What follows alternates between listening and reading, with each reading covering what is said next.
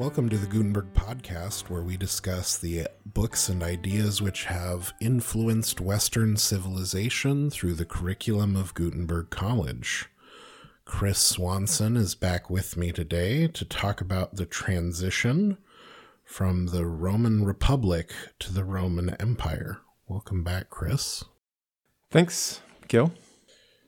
So last time with Eliot, we talked about Polybius and his observation of various cycles of governments. And Polybius was very interested in exploring why he called it the Roman Empire, but he meant the Republic, expanding throughout all of the territory. Polybius was interested in answering the question, why is it so successful? And we briefly discussed large divisions of the history of Rome that are commonly referred to. As we're going to talk about the transition from the Republic to the Empire, and those are technical terms, could you just, in broad strokes, refresh our listeners' memories on how we generally break up Roman history? Sure. So my understanding is that most historians break it up into a period when there were kings that were in charge of Rome. Mostly they were Etruscan kings from a country to the north. Eventually, Rome gets rid of the kings, and then the main ruling class is aristocratic, and it is made up of a Roman Senate. So the king's period is roughly 750 BC to 500 BC.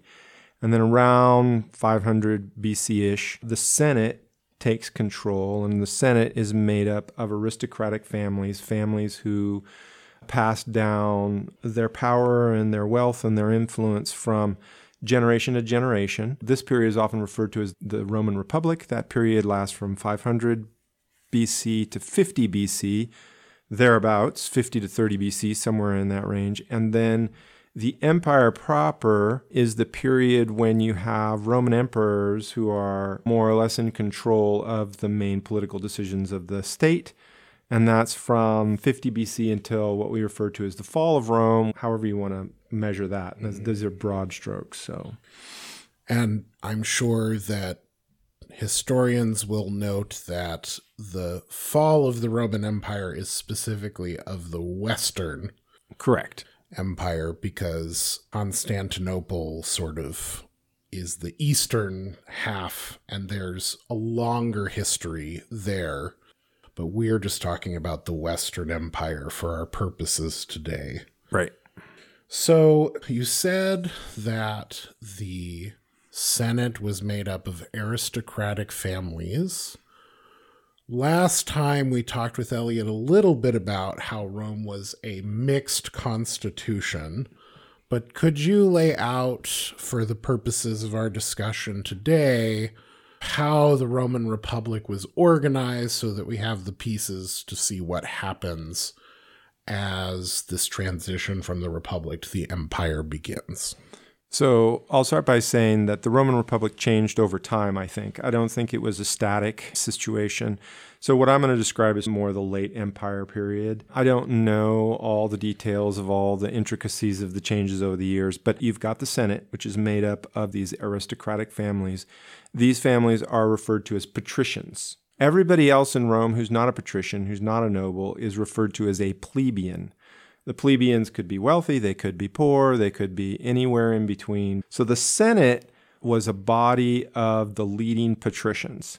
There was also something called the Assembly. The Assembly, I believe, was something like 500 people. Don't quote me on that. I don't know exactly the number is. But they are a body made up of plebeians, and they are the ones that actually make the laws. It is not the Senate that makes the laws. And the people who are serving in the Assembly tend to be wealthy plebeians. There is a group of people called consuls. There were always two consuls at any particular time. And a consul was essentially a general, a war leader, somebody who went out from Rome and fought for Rome or conquered or defended Rome. And they always had 2 consuls, and they only served for a 1-year term. And it was a great, great honor to be named a consul if you were a patrician. And it was something that everybody was after, and people had to bribe and jockey and persuade their friends and associates in order to get that position. There was also a tribune or tribune. Okay, this was somebody who was a plebeian, usually a very influential plebeian, but he was a representative of the rest of the plebeians. He was elected by the assembly, and he had authority in terms of making decisions on the part of the state. The reason why I often think of the Senate being in control, even though the assembly is the one that makes the laws, the Senate is largely in control because of a system called the patronage system. The patronage system, each patrician would have a number of clients, and the clients would be plebeians, and there was a very mutually beneficial relationship that they had between the two of them. The patrician would offer services, give money to the plebeian, help them in the court of law if they had something that happened to them, because only the patricians were allowed to show up in court. And so they would, help them in various ways. But the clients would help the patricians in the assembly. So they would help them get the things that they want passed, be advocates for the interests of their particular patron. And so you had this very loyal relationship. They were very loyal to each other. The clients of the patron were always very much aligned towards that patron's interest, and the patron always wanted to help the plebeians. And so in this way, the patrician class was able to, in some sense, control the direction of Rome by influencing things the way they want them through their clients. And each patrician would have a number of clients. So it was an interesting way to join the wealthy noble class with the plebeian class. It was a very, very unique relationship that smoothed conflict between those two groups. So now that we have the structure of the Roman government in mind, what changes start to take place in that transition between the Republic and the Empire? First of all, when do these changes start taking place, and what are the nature of those changes? I think there's a variety of changes, and they start happening over a period of time. And the kinds of changes that are happening in Rome, again, this is not something that happens overnight. It's over a period of 100 years. So I think going back to, say, for instance, 150 BC, one of the significant things that happens is Rome finally, in what is referred to as the Third Punic War, defeats Carthage. And Carthage is one of the biggest, most influential powers on the Mediterranean Sea. And Rome is also a very influential power on the Mediterranean Sea. And they were always at odds with each other. And Rome finally goes in and completely destroys them, sacks the city, kills everybody. They don't kill everybody, but the story is they salt the earth, essentially make Carthage no longer a power in the Mediterranean. Now, there are still lots of powers east in the Persian Empire and some of those areas, but in the Mediterranean, Rome now more or less is ruling supreme. And one of the impacts of that is prior to the defeat of Carthage, Rome lived constantly in a state of concern, a posture of defense, a posture of fear that they were going to be overthrown or destroyed. During one of the Punic Wars, a famous general named Hannibal had come through Italy and gone through and conquered wide, huge sections of the countryside. There was very much a sense in Rome that we are vulnerable. We need to stick together. We need to be strong. We need to join together to defeat our enemy once Carthage is destroyed. And at the same time, Rome moves a little further east. They start moving into Greece and some of the other areas over there, Macedonia, which had been Alexander's empire. Once these major events have happened and enemies have been conquered, Rome is now sort of in a position of being able to sit on their laurels. They are no longer in this great fear. of being destroyed. And I think that's a big shift. Mm-hmm. I feel like the U.S. had a similar shift when the Soviet Union was conquered. Mm-hmm. I mean, prior to the Soviet Union, the United States was in this state of concern and fear that there was going to be a nuclear war. And after the fall of the Berlin Wall and the fall of the Soviet Union, things changed a little bit in the way we thought about ourselves and our concern about world affairs.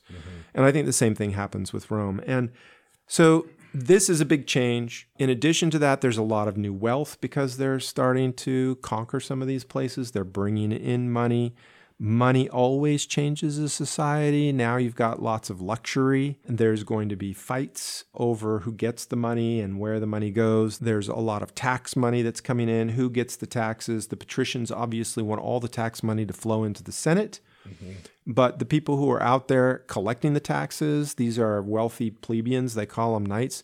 They would like to keep a lot of that money for themselves. So there's tensions and problems with that as well. There's also sort of an influx after they start moving into Greece and Macedonia. There's an influx of Greek ideas. And you have to think of the Romans, especially prior to, say, 150 BC. They were built on these Roman virtues, things like courage and frugality, not spending a lot of money, prudence, modesty, piety for the gods, liberality towards those who needed it, and especially service to Rome, hard work. Those were the kind of virtues that encapsulate the Roman statesman, the strong Roman who is going to lead Rome forward. And Greek views and ideas were more individualistic. It's sort of like, how am I going to live in the world? How am I going to make the world work for me? Now, that's not all Greek philosophies, but there were a number of Greek philosophies that had that perspective.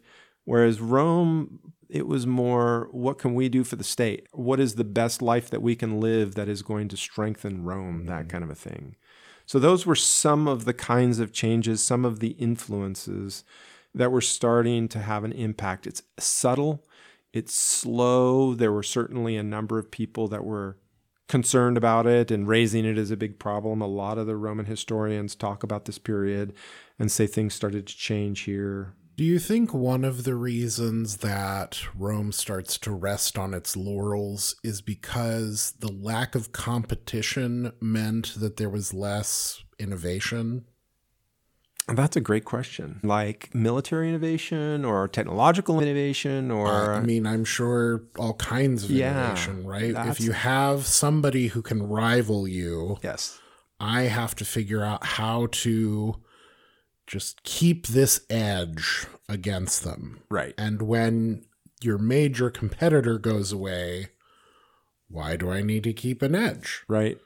No, I think that's probably true. I mean, I imagine that there was probably a lot of, creativity, a lot of thinking about how we were going to conquer our enemies, and the Romans were constantly praising and rewarding those who had new and creative and amazing ideas.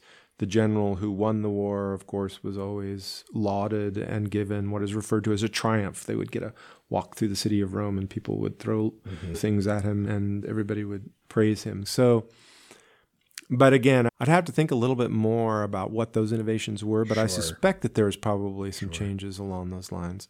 I mean, there was plenty of innovations later as well, because the other thing that, drives innovation is personal ambition. Right. I want to bring something up now, maybe put a pin in it and come back to it when we start to compare Rome to the American situation, our current situation, and why understanding the transition for Rome into a dictatorship might be relevant for us. And what I want to bring up is the notion that when you don't have the kind of competition between world powers like Rome and Carthage or the United States and the Soviet Union, then the whole world is kind of centered on the one country, on Rome or the United States. Right. And this need for control has a lot to do with maintaining the status quo. Right. Because certain people are in power, or because this group is ascendant, or because this philosophy is the right one, or the most popular one, it's resistant to change in a way that when there is this external threat, there's sort of an amenability to all kinds of different perspectives, because how are we going to fix the problem? Right. We're open culturally to a lot of different ideas because we're open militarily or geopolitically to solutions that are going to help us with this problem. Yeah. And I wonder if that stagnation is part of the trouble that came on Rome, is when they felt they could rest on their laurels, why change things? Yeah. And that has all kinds of corrupting influence on what people are willing to accept culturally, that flows out into the nature of life under. Yeah, that's a really good point. I think also in terms of sort of an inward versus outward focus. If there is an outward enemy, everybody has to join together to fight the enemy. If there is no outward enemy, then everybody looks inward and fights among themselves for the stuff. Right. And now all of a sudden Rome is no longer has this huge, powerful enemy, and everybody can start looking inward. And then they start fighting over what's there and all the new money and all the new ideas and so on and so forth. Things start to significantly change. So the next, I would say, milestone in this transition from the Republic to the Empire are the Gracchi brothers. Would you tell us about the Gracchi brothers and how do they change things in Rome such that we step towards the Roman Empire? Sure. So Gaius and Tiberius Gracchus were elected as tribunes. Okay, so tribune was elected by the assembly, representative of the plebeians. And I believe it was Tiberius was elected first. And what Tiberius noticed was that there was some reforms that were needed for the sake of the plebeians. There was a number of problems in Rome. I don't know how much detail I want to get. They were land problems, for instance, who got the land and who farmed the land. There were citizenship problems, who got to be a citizen and who didn't get to be a citizen. There were tax problems. There were soldiers that were going out and fighting for a long, long time, and if they died, they might lose their land. There was a lot of debt and finance problems. They weren't like modern, finance problems, that they still had, money issues and so on and so forth. So there were a lot of issues that were existing in Rome, and there was a lot of pressure being put by the populace on Rome. So again, here we are, we're inward focusing, right? What is it that the plebeians need? And Tiberius proposed a number of reforms.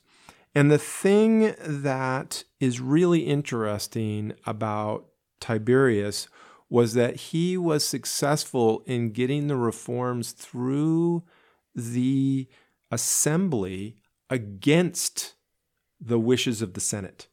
Okay, so recall, as I said earlier, mostly the assembly went the way of the Senate because of these patrician relationships, these client relationships, and so on and so forth. This was one of the first times where some major reforms went through against the wishes of the Senate, and the Senate didn't know what to do. So it turns out that there's this skirmish in Rome, and I don't know which one dies in a skirmish, and one of them is outright murdered.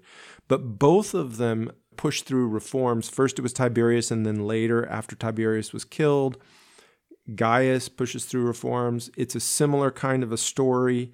The Senate is losing power. They recognize they're losing power. They're not sure what to do about it. And ultimately what happens is the Gracchi brothers are killed. And in one case, many followers of the Gracchi brothers are also killed. So there's like a little mini war inside the center of Rome, if you will. So I think this is really, really significant, because here we have a situation where lawfully things were moving the way they were supposed to. But in terms of power structures, the Senate felt like they were losing control, and they resorted to violence in order to solve their disputes. And I think that violent action opened the door to further violence in the future. Yeah. You can tell me you don't know the answer to this, but did the Gracchi get the reform passed legally while they were violating other norms and things? So, for instance, if you had more conservative Romans looking at the Gracchi, would they have condemned them, even though everything was technically by the book, for violating some moray that Roman citizens should uphold? Or do you think that the Gracchi were more or less legitimate in how they pursued their ends? Boy, that's a good question. I don't know. I'm going to say something, but I don't know the details. I will say that Rome is a place where things are done because of relationships. Mm-hmm. There's votes and there's an assembly, and the assembly is representative of the people. But a lot of it is so-and-so owes me this favor. Mm-hmm. This person's on my side, mm-hmm. and our family goes way back. Mm-hmm. They really should side with me because I have a lot of things that I can give them and a lot of power that they can get. Mm-hmm. So there's all this power relationships and power mm-hmm. structures that are going on. So my guess, and again, I'm not a Roman historian, so you really need to find somebody who knows what's going on. But my guess, it would be something like there was all this jockeying behind the scenes for power and influence and talking with people in the assembly and trying to persuade them of this, that, and the other. And, there's the backroom deals. I don't know. But it's all very personal. Yes. And it was all very family oriented because everybody was part of a particular family and had a long history with their family and relationships between clients and patricians. Yeah. It's when we look at American history, there are certain things that happen that there's an open question, right? Was this justice sort of winning out despite the rudeness of certain people, or should they not have done this at all? Yeah. That question is often felt very personally because of the result ending up favoring some side or the other. But I think in this case, you were talking about the violence that the Senate felt free to use, and that's something new that's going to keep coming back. Right. So what's the next step in the march towards the empire after the Gracchi? Yeah, I think the next step is introduction of a couple of very, very well-known Roman statesmen, Marius and Sulla. Now, their names are much longer than that, but they're often known by Marius. So they all have 3 or 4 names. Right. And Marius is, in some sense, he is a supremely successful general. He is just very, very smart in the field. He is very disciplined in the field. All of his soldiers are very loyal to him. He makes some innovations as well. For a long time, the only people that could fight in the Roman army were people who had enough money to buy their own armor and weapons. So you had to be a landowner who had enough resources that you could actually buy these sorts of things, and then you could go fight for Rome. Well, over time, a lot of Roman soldiers have been killed. There have been a number of battles where the Roman soldiers are wiped out. They move north. There's a huge loss in Germany. Marius comes up with the idea of Rome bringing in poor people and giving them armor and training them and bringing them into the field. And this is a very successful approach because you get a lot more people. You can bring in a lot more people. The other thing is you can bring in people who aren't specifically or strictly Romans. You can get some of the Latin people who are nearby and some of the other surrounding areas. They can come and fight for you as well. So it's sort of the beginning of a mercenary army. And one of the things that happens is the loyalty of the army becomes associated to some extent with Marius personally. Part of that is because of the way they pay them. I mean, Rome pays them, but Marius, if he wins, he distributes a lot of the wealth to the soldiers. So all of a sudden the soldiers are like very, very friendly towards Marius. Mm-hmm. He wins some major, major important battles. He gets himself elected consul like 5 or 7 times. I can't remember the number, but a lot of times. And normally, if you're elected consul, you're only consul once. You're not supposed to take consul multiple times. Marius is also not from one of these really, really famous, wealthy patrician families. So here we've got this guy who's rising because of his success in the field, and he becomes very important. And he's got a young protege, Sulla. And Sulla also wants to make a name for himself. And here it is. It's this ambition, this personal ambition between Marius and Sulla. Marius starts taking some of Sulla's, successes to himself. He says, hey, look, I won this war. And Sulla was like, you didn't do anything. I was the guy that won this war, right? And Sulla then wants to get himself assigned to head east because there's this new threat, this Mithridates fellow from the east who is posing this gigantic threat out there, and Sulla gets himself appointed, and Marius is like, no, we don't want Sulla to go, and Sulla gets really angry, and he goes anyway, right? While Sulla is gone east, Marius is concerned with the influence that Sulla is gaining, and he kills a bunch of Sulla's friends and compatriots. And when Sulla returns, he comes with his whole army. And he comes and he goes and he kills a bunch of his political opponents. Now we've got Marius and his group kill a bunch of Sulla's opponents. Sulla comes back. By this time, Marius is dead because he's so old. He's died of natural causes. Sulla comes back and he kills like 10,000 political opponents in Rome. So he basically completely wipes out the opposition, killing all these people. This is huge. He sets up the Senate, declares himself dictator for a period of time. He restores all of the power back to the Senate. He removes any reforms that Marius may have made for the plebeians. He was very vicious. He was very power hungry. He was very ambitious. He killed a lot of people. And killing one's political opponents in the city is a huge, huge major step here as well. Right. Continuing in that path that was started with the Gracchi brothers. Yeah. So Julius Caesar is famous for crossing the Rubicon, but some folks who are persnickety will point out he wasn't the first one. That's right. He was not the first one to bring an army into Rome, which was definitely against the law, right, to bring an army to Rome. So the taboo is sort of reinforced for Julius Caesar because we have the trauma of Sulla coming and doing this thing, and there's a generation going, that's never going to happen again. Oh boy. So, and the Senate is deathly afraid of that happening. Anybody in the city is going to be deathly afraid because what if they're on the wrong side of that? Mm-hmm. They're going to lose their life, their family, everything. Sulla, you said, declares himself dictator. Now, in Rome, there was this political position of dictator. Right. Essentially, it's emergency powers. We need you to save the city of Rome itself. Famously, Cincinnatus was this figure who took up the powers of dictator and crushed Rome's enemies and then gave that power back to Rome without any sort of fight.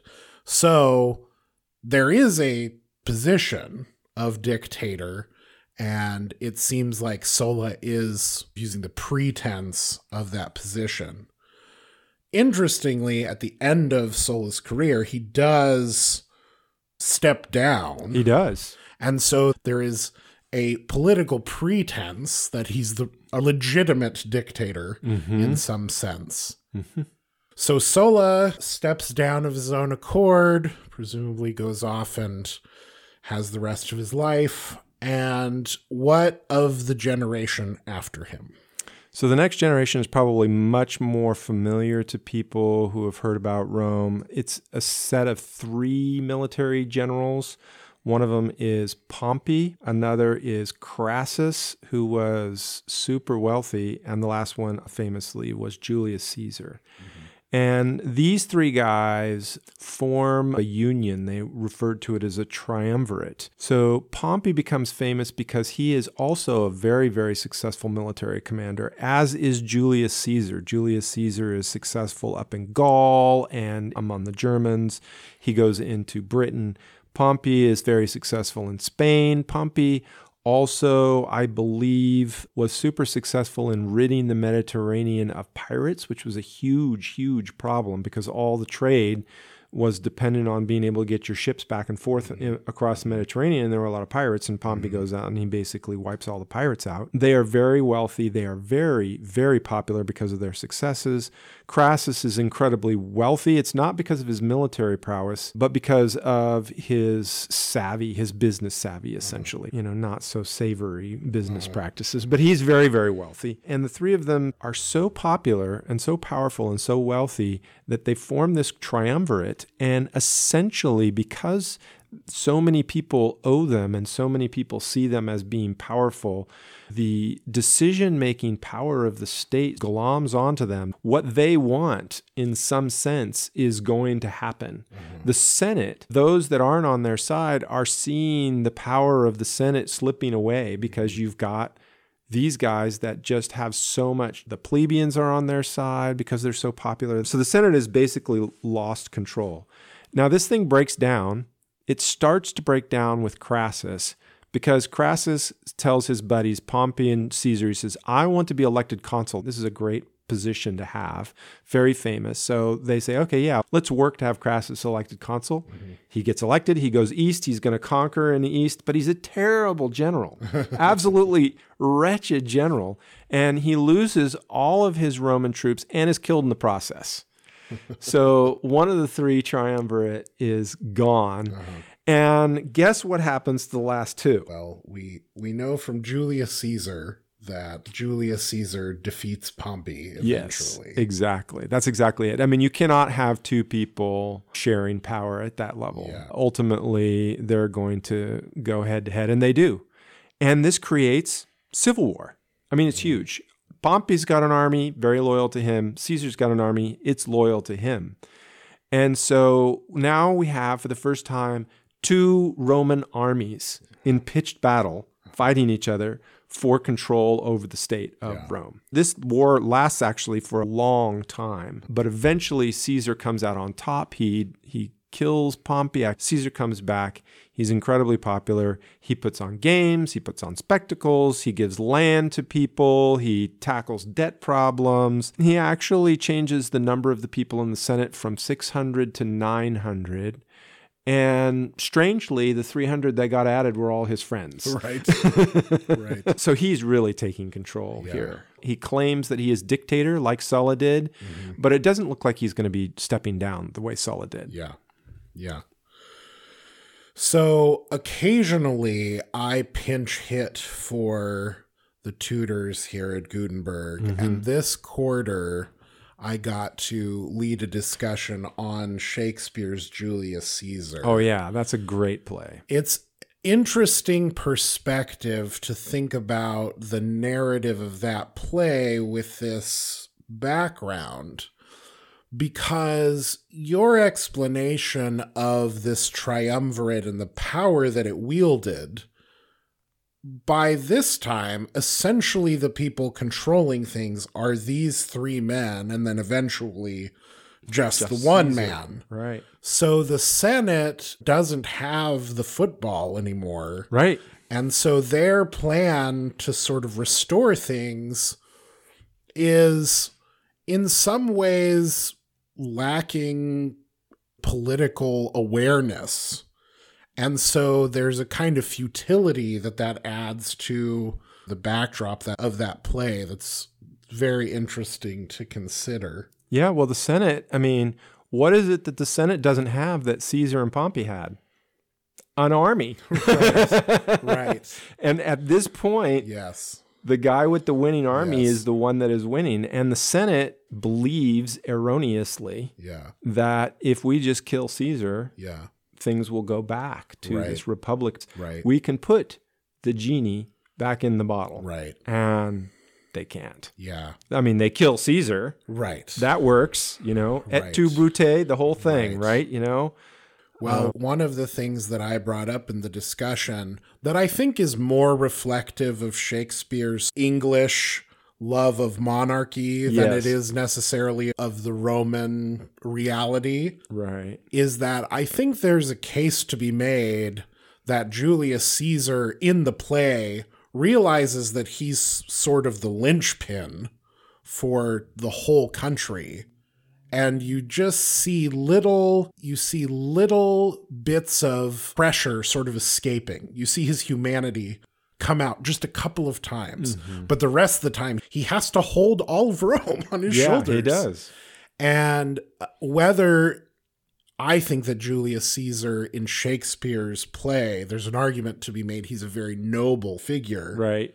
And that may not have been so true of the historical Julius Caesar, but Julius Caesar, when he is ascendant and sitting atop of Rome as dictator, he is holding all of Rome. He is. He really is. And so when Caesar gets removed, what are the consequences of that? And how do we finally put the nail in the coffin of the Republic and bring in the empire finally? Well, as you might expect, things do not go back to the old Senate ways, right? Mm-hmm. There are a number of players on the scene at this point. One of them is Caesar's right-hand man, Antony, from the Antony and Cleopatra story. Mm-hmm. Another one is a guy named Octavian, who is Julius Caesar's nephew, but he is also named as Caesar's heir. Mm-hmm. So Caesar passes down authority to Octavian as his heir. Another guy, I'm not going to say much about, a guy named Lepidus, who is also very powerful at the time. So there's these three guys that created a second triumvirate. Right. Then there's senators. Cassius and Brutus are some senators, and they actually do control some armed forces for Rome. The details of the interworkings between Octavian and Lepidus and Antony and Brutus, they're constantly changing sides and making treaties. I'll join you so we can kill this guy, and so on and so forth.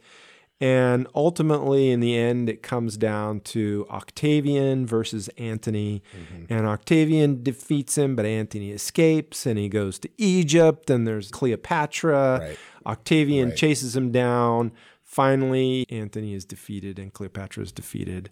And Octavian takes the entire treasury of Egypt, and he brings it back to Rome, so that he is actually wealthier than the rest of the people in Rome by a long shot. So he's got tons and tons and tons of money. Yeah. And he can use that money to control people. Octavian now names himself Augustus. Mm-hmm. So he is Augustus Caesar. He claims to be dictator.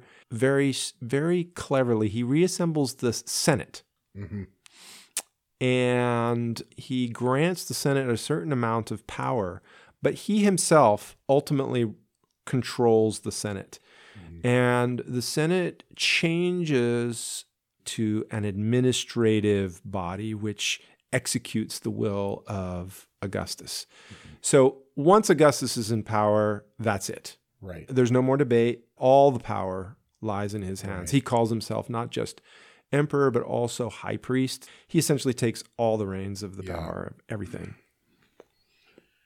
You might imagine at the time people experiencing the turmoil of 3 generations of civil war being relieved. Yeah. That somebody has come along and held it together. There's an interesting question there with regard to how noble Augustus is. Mm-hmm. Because you're disposed to think of him as being noble because all of the chaos is stopping. And yet there's also, he's doing it through tyranny. Essentially, and so how, I think closer to our time, somebody like Napoleon comes in and resolves the tensions that were part of the French Revolution. Mm-hmm. You know, he stops all the guillotining and the drownings and the horrible things that went on in that revolution. And yet, a lot of the West's narrative about Napoleon is that he was a tyrant, right, and that he needed to be stopped by the folks who ended up allying against him to prevent him from taking over all of Europe. Yeah. And so there is this troublesome peace that comes when you have to have somebody who is violent enough that they can just stop everybody fighting. Yeah, well, I think that's a great comparison. An empire. It's a really great comparison, because once you get the situation isn't so chaotic, every state depends almost completely on the behavior and belief of the populace in the forms of government and in the traditions of their state. The stability of a state is dependent 100% on the populace being willing to participate and obey the law. Because as soon as a significant portion of the populace is no longer willing to abide by the traditions and the rules, then there's just not enough force in the world, unless it turns into civil war, to make that happen. It completely broke down in the French Revolution. Everybody was killing each other and fighting. A sense of law and order broken down in Napoleon. You needed a strong man to take upon himself all of the authority and all of the order. And people were really desperate for somebody who could do that. And Napoleon had that character. He had that ability. He had that power. He had that military strength. Augustus was the same kind of a character. He was very savvy. He was very clever. And he took upon himself all of that power, and people were like, we're sick and tired of the Civil War and the killing. And I think once he became essentially emperor, there was a long period of peace, one of the most prolific and productive periods in Roman history. Yeah.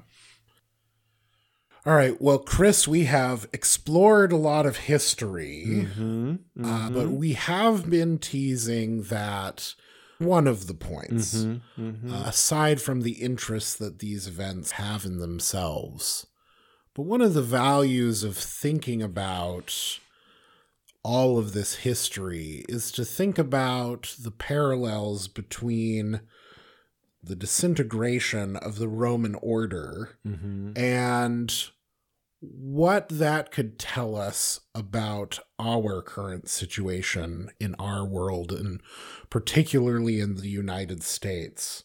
What can we learn from this history as we are thinking about the United States? Sure. I just want to, before I start here, I want to give a brief caveat. I mean, I'm looking at Roman history from my own particular perspective, and I'm sure in every situation, there's a lot of complexity. Yeah. And I'm picking out particularly salient details to emphasize and focus on, and telling a picture as to how I put it together.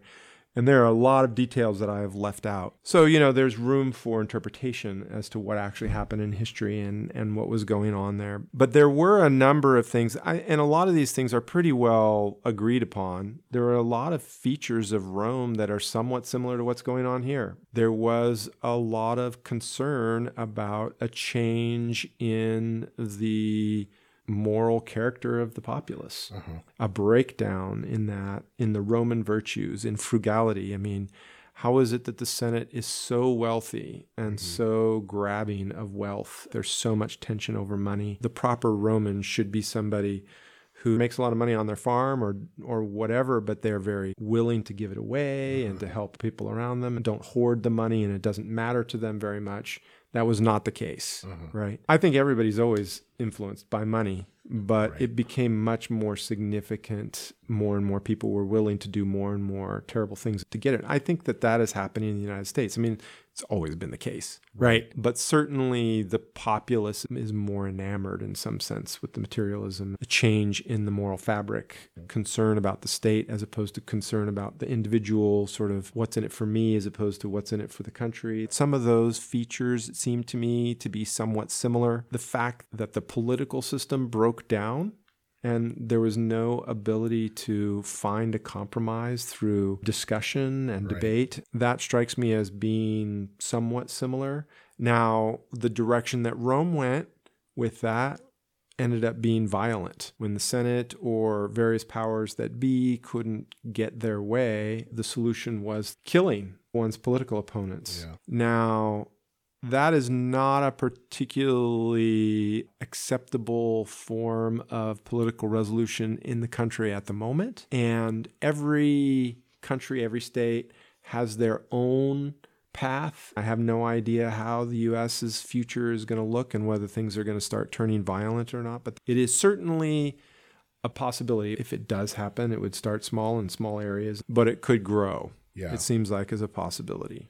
And so it seems like the virtue of holding to discussion and debate and compromise is to be valued over violence. Absolutely. Because we know where that ends up. Yes. Once it starts going down that path, you're in trouble. Because once the door has been opened, then in future debates and future situations, then it is that much easier to resort to violence again. So now, there were some very significant differences in Rome that I think are not the case here. At least, I don't see them being the case at all. Sure. And that has to do with the military. The military definitely became loyal to various generals, and violence was a more acceptable form of activity in Rome than it is here in the United States. And the military was very much loyal to those generals.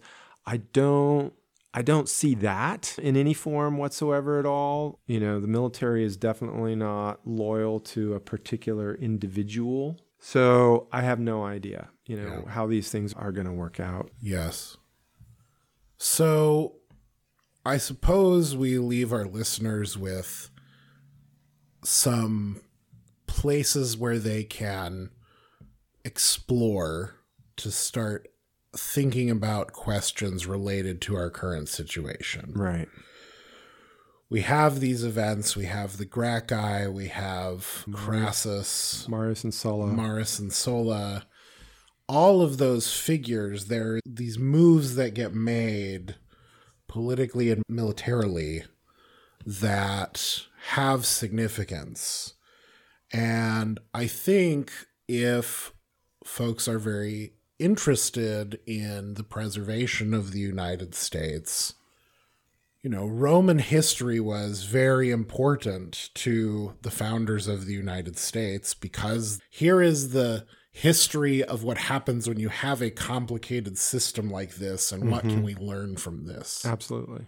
So studying this history and maybe understanding some of the questions that we who are not Roman historians can answer, hopefully we've given a little taste of how that study can be valuable. Yeah, absolutely. I just want to bring up one last point that I forgot to mention that I think is really fascinating, and that is the documentarian status of the United States government. Mm-hmm. The government of the United States is founded on a single document, the Constitution. Yeah. And that was not the case for Rome. It was more tradition and ways of behavior. They did have laws that were written and those sorts of things like that. But the Constitution of the United States, as long as the populace, and again, I'll just bring this out, if everybody agrees to certain things, if we can hold in common a sense of, yes, the Constitution is sort of inviolable or something like that. You can change the Constitution according to certain rules, but as long as we are not throwing it out, that is huge benefit in my mind in terms of controlling the misuse of power, and because there's a lot of checks and balances and various other aspects there that Rome simply didn't have. So I don't know. I think that is an interesting point as well. Yes. That's a positive in our favor at this point in time. Well, Chris, I think this has been a fascinating discussion, maybe even despite the fact that we're not giving out the answers, that maybe we're raising some questions, and hopefully that prompts folks to go and maybe deal with some of the Roman historians who talk about these events and do some studying of their own on what does this mean and what is the relevance from that system to our system, right? Or just thinking about human nature as they relates to governments in general. Mm-hmm. Mm-hmm. If you folks have questions or comments about something we've talked about in this episode, you can email us at podcast@gutenberg.edu.